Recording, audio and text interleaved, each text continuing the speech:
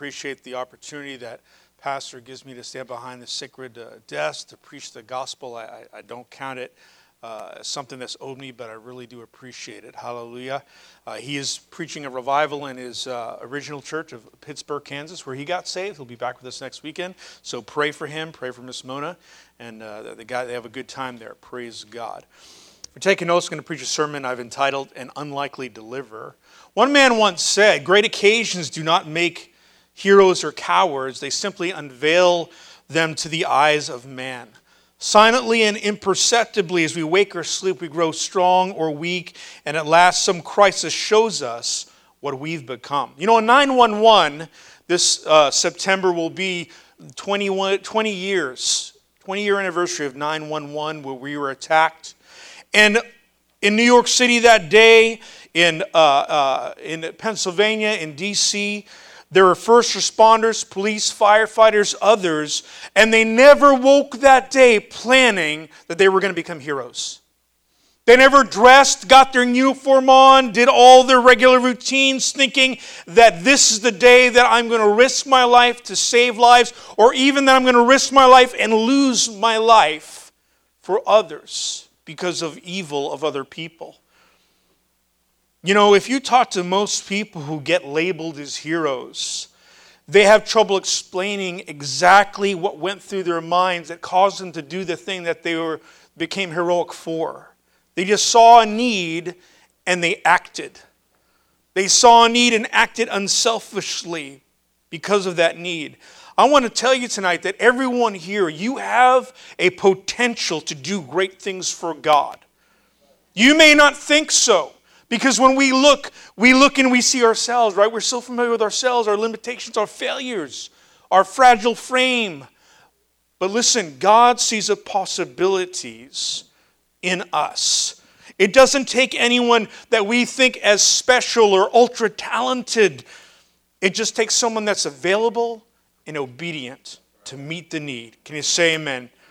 Praise God. Let's look in Judges 3, starting in verse 12. Praise God. Brother Curtis, this is one of the stories I was telling you about, brother. "And the children of Israel again did evil in the sight of the Lord. So the Lord strengthened Eglon, king of Moab, against Israel, because they had done evil in the sight of the Lord. Then he gathered to himself the people of Ammon and of Amalek, and went and defeated Israel, and took the possession of the city of palms. So the children of Israel served Eglon, king of Moab, 18 years. But when the children of Israel cried out to the Lord raised up a deliverer for them, Ehud, the son of Gera, the Benjamite, a left-handed man. By him the children of Israel sent tribute to Eglon, king of Moab. Now Ehud made himself a dagger. It was double-edged, and a cubit in length. He fastened it under his clothes on his right thigh. So he brought the tribute to Eglon, king of Moab. Now Eglon was a very fat man. And when he had finished presenting the tribute, he sent away the people who had carried the tribute. But he himself turned back from the stone images that were at Gilgal and said, 'I have a secret message for you, O king.' He said, 'Keep silence.' And all who attended him went out from him. So Ehud came to him. Now he was sitting upstairs in his cool private chamber. Then Ehud said, 'I have a message from God for you.' So he arose from his seat. Then Ehud reached with his left hand, took the dagger from his right thigh, and thrust it into his belly. Even the hilt went in after the blade, and the fat closed over the blade, for he did not draw the dagger out of his belly, and his entrails came out. Then Ehud went out through the porch and shut the doors of the upper room behind him and locked them." Let's pray. Father, I ask this day clarity, God. Lord, for your word, I thank you, God, for, Lord, your Holy Spirit. I trust in you. My confidence is not in my flesh experience or ability, but it's solely in you. I pray, open our hearts and minds to your word, that you speak a word in season by your Spirit to your people. In Jesus' name, amen. The first thing I want to look at is humble beginnings. You know, if you look at and examine the origins of most people that we would consider heroes of the faith, many of them had very humble beginnings. Here is Ehud. And the text makes a concerted effort to point out specific facts. He was a left-handed man. Now, in ancient cultures, if you were left-handed, that was considered unlucky. In fact, in the Latin language, the word for left or left hand is sinister. We get the word sinister or sinistro. It means evil, right? Or unlucky. They were very superstitious then. And so it's interesting. So he was a left-handed man. Not only was a left-handed man, but he was the left-handed man from the smallest tribe of Israel, Benjamin. Now, if you do some research, you'll find that the men of Benjamin at one time had 700 men that were expert stone slingers. So these were not swordsmen in any means. They threw rocks with a little leather thing. All right? That's that. So if a swordsman coming against you, what are you going to do? Oh, get away! Right? Not going to do a whole lot of good. You better have some other swordsmen to help you up front in front of you. While you stay back and, bonk them on the head. So here it is, and he's delivering the tribute. Can you imagine how humiliating that is? Your country's been in bondage for 18 years because of your own sin, maybe even your own family's sin. And this dude's job is to go bring on a regular basis a bribe, payment to keep them safe, a security deposit, if you would, for their safety so they can get beaten up on a regular basis. Now, I don't know how old Ehud was. It doesn't say. But you can imagine that he probably grew up seeing this.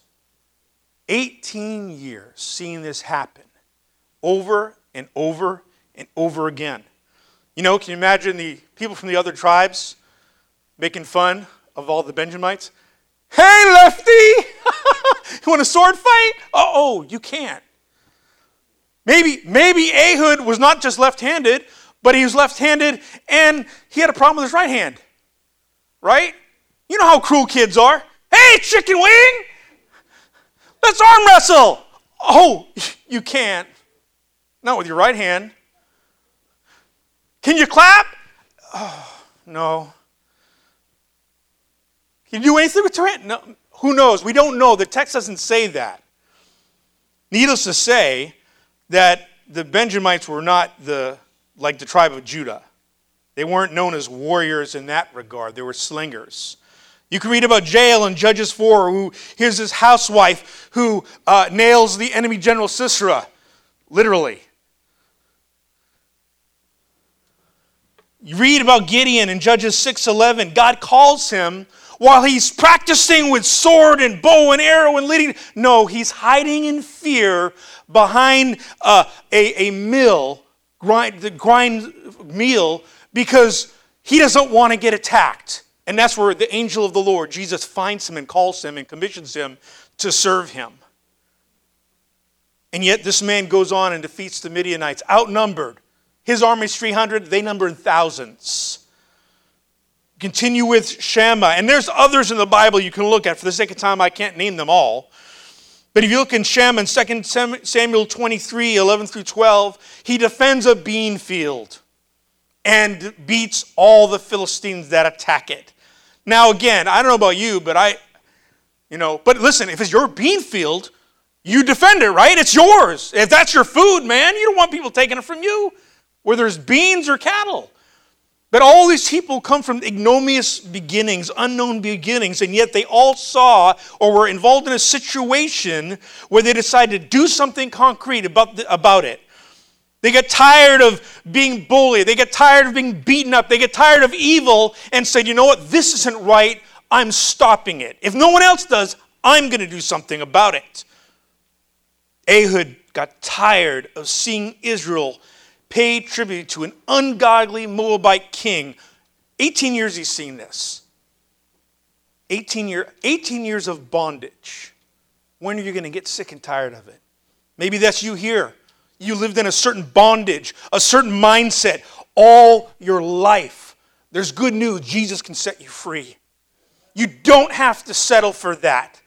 Listen, you have to come to a place where you're no longer going to allow that to be an excuse for why you're going through things, why you are the way you are. You have to get to that point where you're going to stay in bondage for the rest of your life. That's not even in my sermon. I was reading this and it reminds me, this account of Jesus, when he clears out the temple. He did it twice. But can you imagine Jesus every year going to Jerusalem, seeing the same money changers, making money, ripping people off. People are there to worship. Oh, sorry, dude, you don't get the right coin. But you know what? If you step right over here, we do. Oh, no, that's not the right kind of animal. There's. Where are you from again? Oh, you're from see, there's a spot there.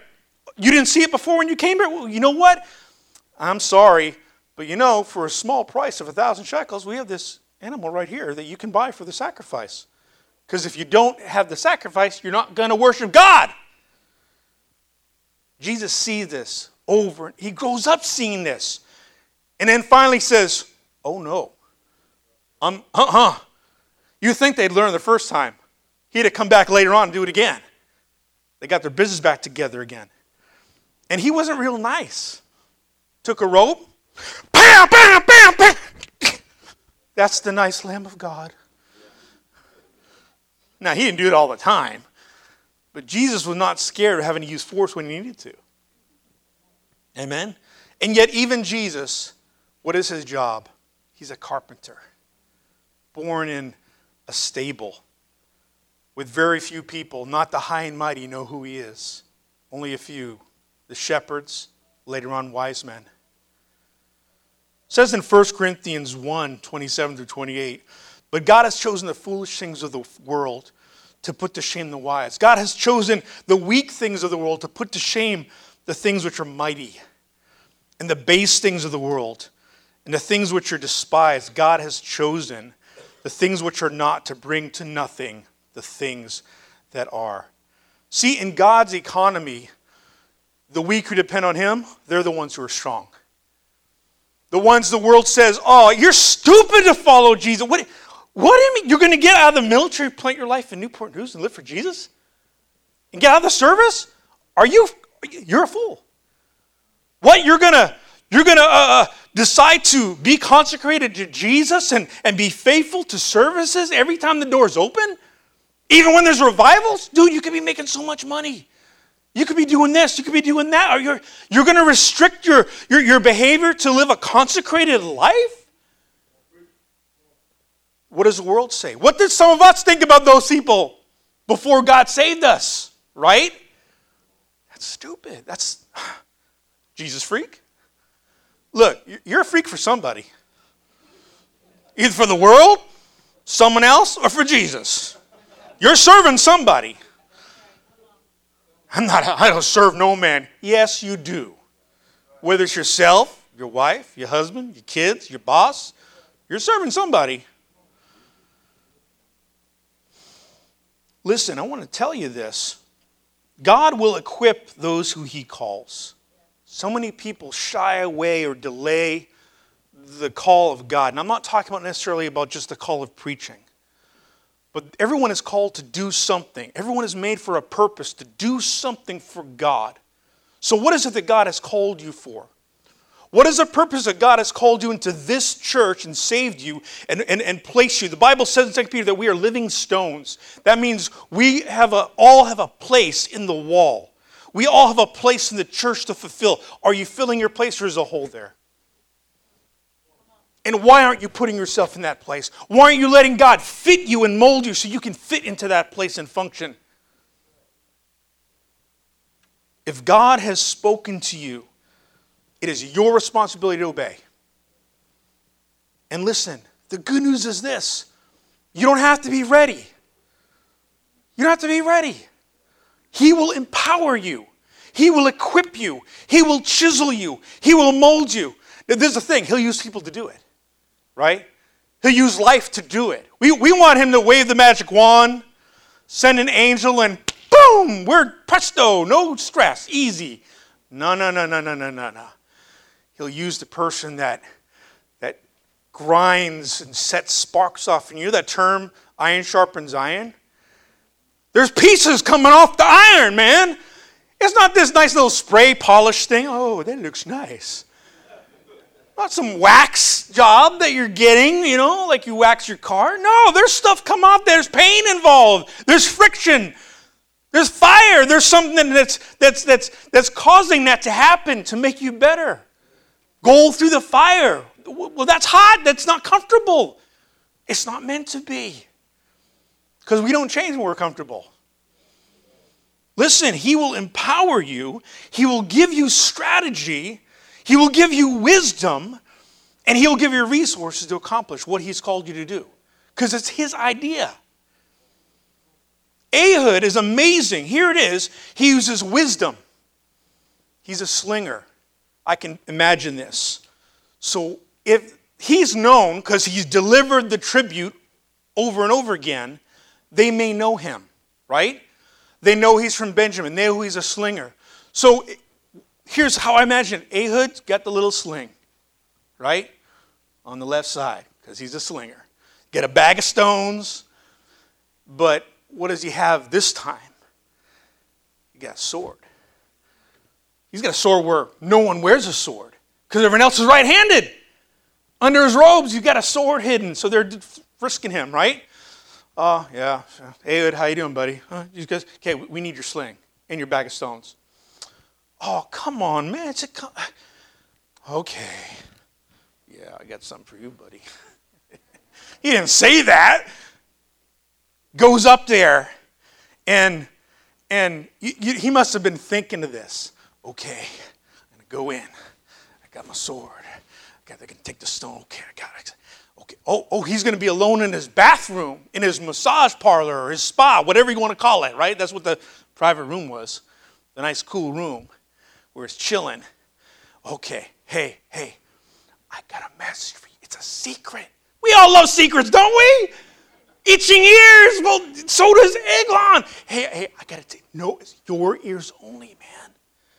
Maybe Eglon's thinking, ooh, more money. Women. Whatever it is that his little wicked, evil mind is desiring, right? Oh, a secret.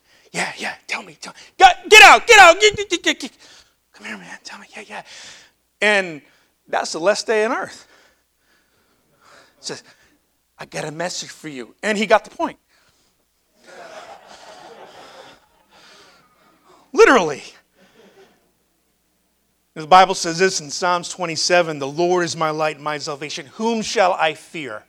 The Lord is the strength of my life. Of whom shall I be afraid? We need to know that. We need to write that on the tablets of our heart. Don't settle for fear. Matthew 10, 19 through 20 says, but when they deliver, not if, listen, not if, when it's going to happen. There's going to be resistance. We're going to have the police called on us. Security in the mall is going to, get out. I'll pull my water gun on you. Oh, they don't trust me with that. I saw that dude over there. It's like, I was thinking, what if we all went and ran in different places? That dude's not catching us. He can't hardly walk fast. When they deliver you up, do not worry about what you should speak, for it will be given to you in that hour. What you should speak for, it is not you who speaks, but is the Spirit of your Father who speaks in you. You don't have to be a trained orator, a Bible geek who knows all kinds of verses. You just have to surrender your tongue and take action and speak for God. And he will give you the words. You ever have that happen? You're in outreach. That's the first start. Or you choose a witness of somebody. And maybe you're terrified. You're sick. Can I tell you the truth? There's times I'm on outreach. I've been saved for 31 years. Going upstairs to the door. And fear, out of the blue, wants to hit me. I've been doing this I could do this in my sleep. Right? Okay, have you heard about, I could have a whole script down, man. The basic Roman road, all this. And fear will hit me and it's like, what? Oh, no. That means you don't want that person to get saved. Okay, well, that means I'm really going to witness to him now. And just open your mouth, because it's not up to us. We can't control people's hearts. All we can do is make ourselves available and bring the message. Second thing we'll look at is stepping out from the crowd. That means you have to get involved. Listen, every believer, if you read the Bible, every believer is a disciple, a disciplined learner who should follow Jesus. We talked about that. Pastor Howard preached awesome this morning. Men, if you weren't there, do we record that? Get the men's D class this morning. You need it. You need it. If you want to be a real man of God, you need it. See, listen, if you find the kingdom of God in church is boring, it's boring when you watch it instead of live it. It's boring when you're not involved. Amen? You know, I like most sports, but there's one sport I get a hard time even watching at all. Baseball. Oh, the game that never ends. The only other one longer than that is sometimes soccer. You get some long matches. What do you mean you scored 2 points in a 4-hour game? Are you crazy? I don't know if it's that long, but it sure seems that long when you're there. Now, but if you're playing it, time goes by. Why? You're invested. You're in. You want your team. You've trained for this. You've labored for this. You've risked injury for this because you're involved. You got a stake in it. But otherwise, what are you? Oh, man, you're the critic. You're the armchair quarterback, right? I was sharing with Curtis an awesome story, a quote. D.L. Moody one time was preaching in England, and at the end of the meeting, a woman, old cranky religious lady, comes up to him. Well, Brother Moody, I don't like how you preach the gospel. He was very quick-witted. He replied, well, ma'am, I like the way I preach it better than the way you don't.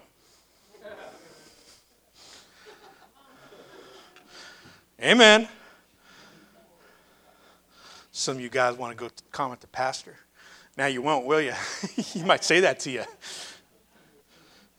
Hallelujah. You know what? It's interesting. We never read stories that are interesting about people who do nothing. You never read in history a book with 20,000 pages about someone who did nothing. Wouldn't that be boring? Page 1, did nothing. Still did nothing. Really, really, really, really, really did nothing. What? Being famous for doing nothing? I had a guy in the army, I kid you not. His plan when he got out of the army was to be a bum. What? Yeah, see, I got this injury, and I'm going to get for the 100% disability, and I'm going to get out, and I'm going to be a bum. He was 24 years old. Whole life ahead of him, but he's planning on being a bum. Because he didn't want responsibility. He wanted to do nothing. That was an acceptable lifestyle to him.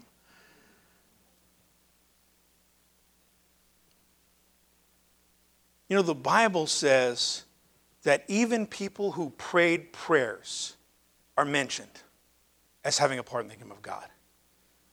Because that is doing something. That is doing something powerful. And anyone can do it. I don't know what I can do. You can pray. Amen?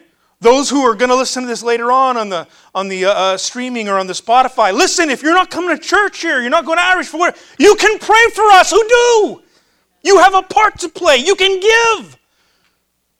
I can't do anything. Yeah, you can do something. Stop making excuses. Telling a couple this afternoon, maximum range of excuses, 0. That's how far that goes. In the military, if you're firing a weapon, there's a range. Maximum range is how far it goes. So let that thing settle it in. Excuses go nowhere. They don't do anything. They just make you feel good. Amen? You could mention all those who did nothing for Jesus. They ought to write a book called Lifestyles of the Rich and Nameless. Those who just live for this world and do nothing for Jesus. You know, there were other tribes that lived in Israel at the same time, and they refused to follow God. In fact, we read in our text that they helped the Moabites against the Israelites. You can read about Ammon. They descended from Lot's incestuous relationship with his younger daughter. They knew all about God, and they did nothing against the Moabites. They would not ally with Israel to overthrow Moab. You know what Moab means? Haters of God. They were descendants of Lot's incestuous relationship with the older daughter. They worshiped Molech with human sacrifices. They were not nice people. You can read about Amalek. These were originally people who allied against Abram. And eventually the Edomites mixed with them. They were distant relatives of the Israelites. They were the very first people to attack Israel as they entered the Promised Land. What a wonderful thing to be famous for. They joined in worship in the lifestyle of the Moabites in idolatry. They always joined who was against Israel every single time. Always trying to attack them. You know what this reminds me? Those who they may attend a church, but they don't attend or entertain God in their lives. They just go out of religious reasons. Maybe they want to poke holes. Maybe they go out of rote. But all they will do is criticize and even work against the kingdom of God. They become satisfied with letting life in the world pass them by. And eventually they will become part of it. Because you know what God does, and He's doing it in these last days, is He's polarizing. He's putting a focus. Jesus said, listen, I didn't come to bring peace. I came to bring a sword. I came to bring a division, a delineation. You're on my side or you're on the world side. Pick. Well, can I just... No, you can't straddle. No, you can't walk on the fence. Which side of the fence are you going to be on? You try to walk on the fence, you're going to fall. And it's not going to be on Jesus' side. They never want to cause waves. They never want to stick out for God. These are tolerant people. They tolerate homosexuality. Oh, it's just an there's a different... No, it's sin. Sin. It is not... Well, they're just choosing who they want to love. It's sin. Bible says it. Can they be saved? Yes. Thank God they can be gloriously saved and delivered. But it's sin. And just like any other sin, they need to repent. And God will meet them and change them. Perverts. But you know who they won't tolerate? Extremists. Which actually means people that are faithful and follow the Bible. Jesus freaks. You and I. People that tithe. People that give. People that witness to others. People that forgive. People that pray and believe for miracles. Those are weirdos. People that believe in liberty and freedom. Oh, you're a hater. Bible says that they shall in the end days call good evil and evil good. And we're seeing it more and more and more. Whose side are you on? One man said, when evil prevails, when good men do nothing. So what are you and I doing? We had an awesome outreach yesterday in the mall. People getting saved, people getting prayed for in the mall. Praise God. That's revival.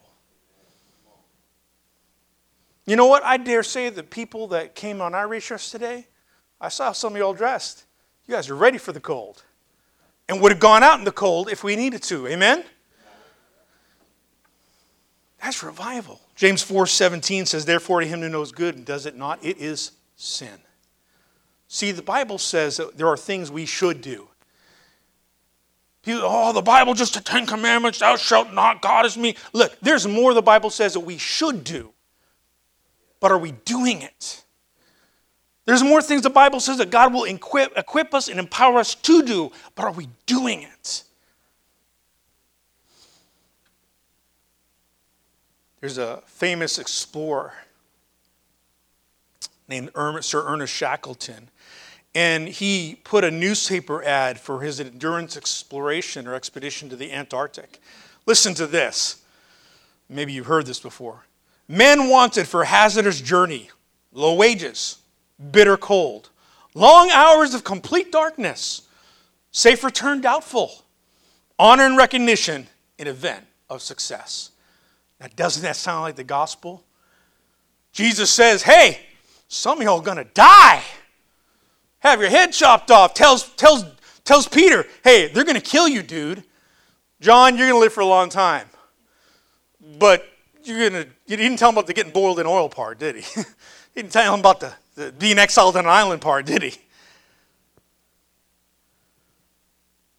Theodore Roosevelt said this, far better it is to dare mighty things, to win glorious triumphs, even though checkered by failure, than to rank with those poor spirits who neither enjoy much nor suffer much, because they live in the gray twilight that knows not victory or defeat.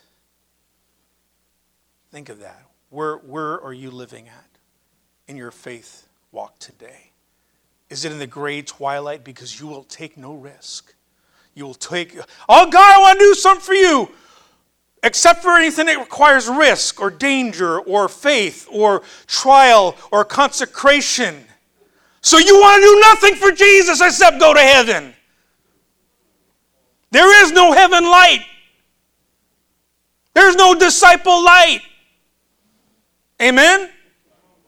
Come on. Well, that's it. I'm going to another church. This is preaching too hard. Read the Bible. Jesus preached a lot harder than me, y'all. And he knew you all a lot better than me. Think of this. Ehud did not go with the tribute with an army. He went by himself. What if it failed? What if they did search him and found the sword? I think the next time they had to tribute, it might be someone different. Probably would have killed him. But you know who he did go to? He went there with God.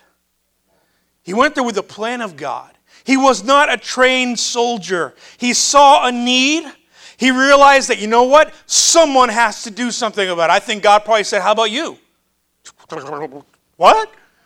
Yeah, how about you? He knew there was a cost involved. You know, to serve God, to step out, there's going to be a cost. Our pride has to die. You know? Are you one of those, you go to the mall, go on outreach? Oh, no, I can't go there. My boss lives there. My mom and dad live there. Right? Say, could you knock on their door? Could you witness to them? Because if I do, they'll get angry at me.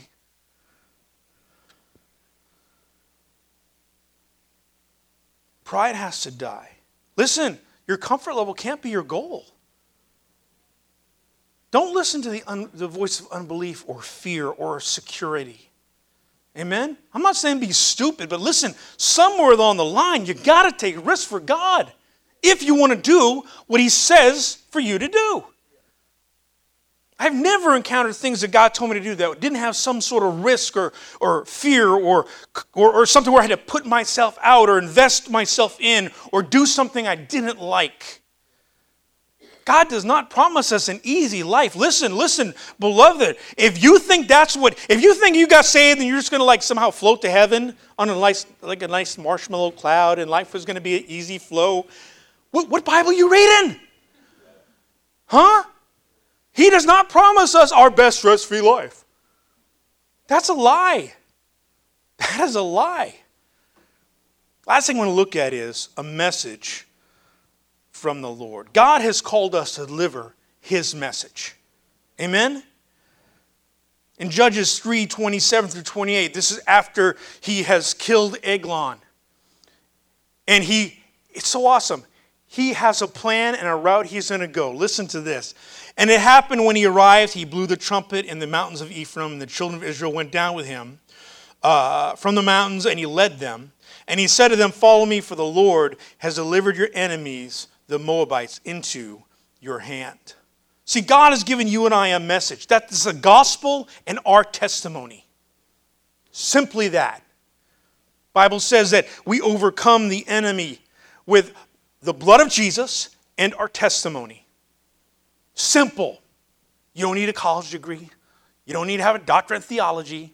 You don't have to have X number of years experience. You just have to know that Jesus saved you and that you have a testimony. That He's changed you. Amen? But we have to prepare ourselves. Ehud had to think through his strategy. He prepared himself. He knew what he had to do. He knew the actions that he had to take after he killed Eglon. Because guess what? There's a bunch of Moabites still there. Someone else is going to rise up. Well, we need to take care of that, don't we? He planned a specific route. Sorry, I'm going long. Stop. There we go. I will finish soon. Praise God. Where was that? He had a specific route. He knew where he had to go, what he had to do when he got there, which was to announce the message of liberty. He led and he didn't stop there. Listen, this is awesome. It would have been enough when you think, hey, I killed Eglon. Yay for me. No! I'm going to kill him. I'm going to go a certain route. I'm not telling you some more details about there yet. I don't want to steal my own thunder. And then he gets there. He proclaims liberty. And then he leads a revolution against them in battle. And he fights himself. And he becomes the second judge of Israel. He didn't just say, okay, I did the hard work. Now you guys go fight. I'll sit back here and drink some Kool-Aid on the porch while you fight and risk your life because I already did enough. We never can do enough. We never can do enough. When you do all you can and you empty yourself out, Paul says, I empty myself and God fills me up. I am pouring my life out as a drink offering. Have you poured yourself out? Or do you just have little dribbles? That's enough. I'm tired. Welcome to the club. You get tired when you work. You get tired when you expend energy, when you invest yourself in things. That's normal. We have all heaven to rest. Amen? Now listen, I understand we need some sleep. I'm not saying go, 7 days without sleep. That's kind of foolish. Have some wisdom. But 24-year-old folks that come to me, I can't do that. I'm so tired. Don't. I'm telling you now, don't. Teenagers, don't. Don't come to me. I can't. I'm tired. Talk to the hand. The face is not listening. Is that too old school?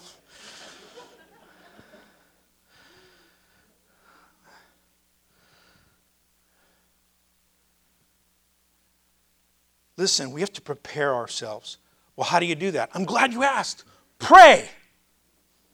Inundate yourself with prayer and the Word of God. Ask God, I don't have a plan. This was your idea. You got me into this. What do I got to do? Where do I got to go?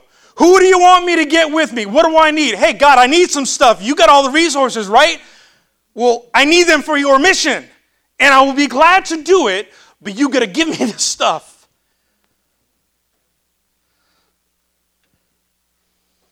And God reveals the action and the route. Listen, we have a message. Listen. The gospel is not a answer. It is the answer. It is not one of possible acceptable outcomes. It is the answer. It is the only thing that's going to save people. It's the only thing that's going to deliver people. It's the only thing that's going to heal people. It's the only thing that has real lasting power in lives. And we have the answer. Can you imagine someone that has the cure for cancer and they keep it to themselves? What would you say about that person? You selfish, evil so-and-so. Especially if you had a relative that died of cancer. We have relatives that are dying of sin. We have friends and neighbors dying of sin. Their marriages, their lives, their minds are jacked up.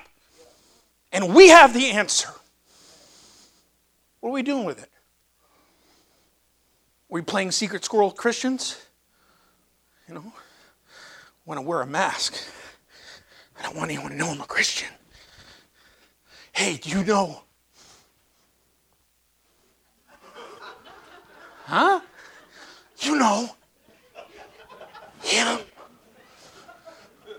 The big guy in the sky.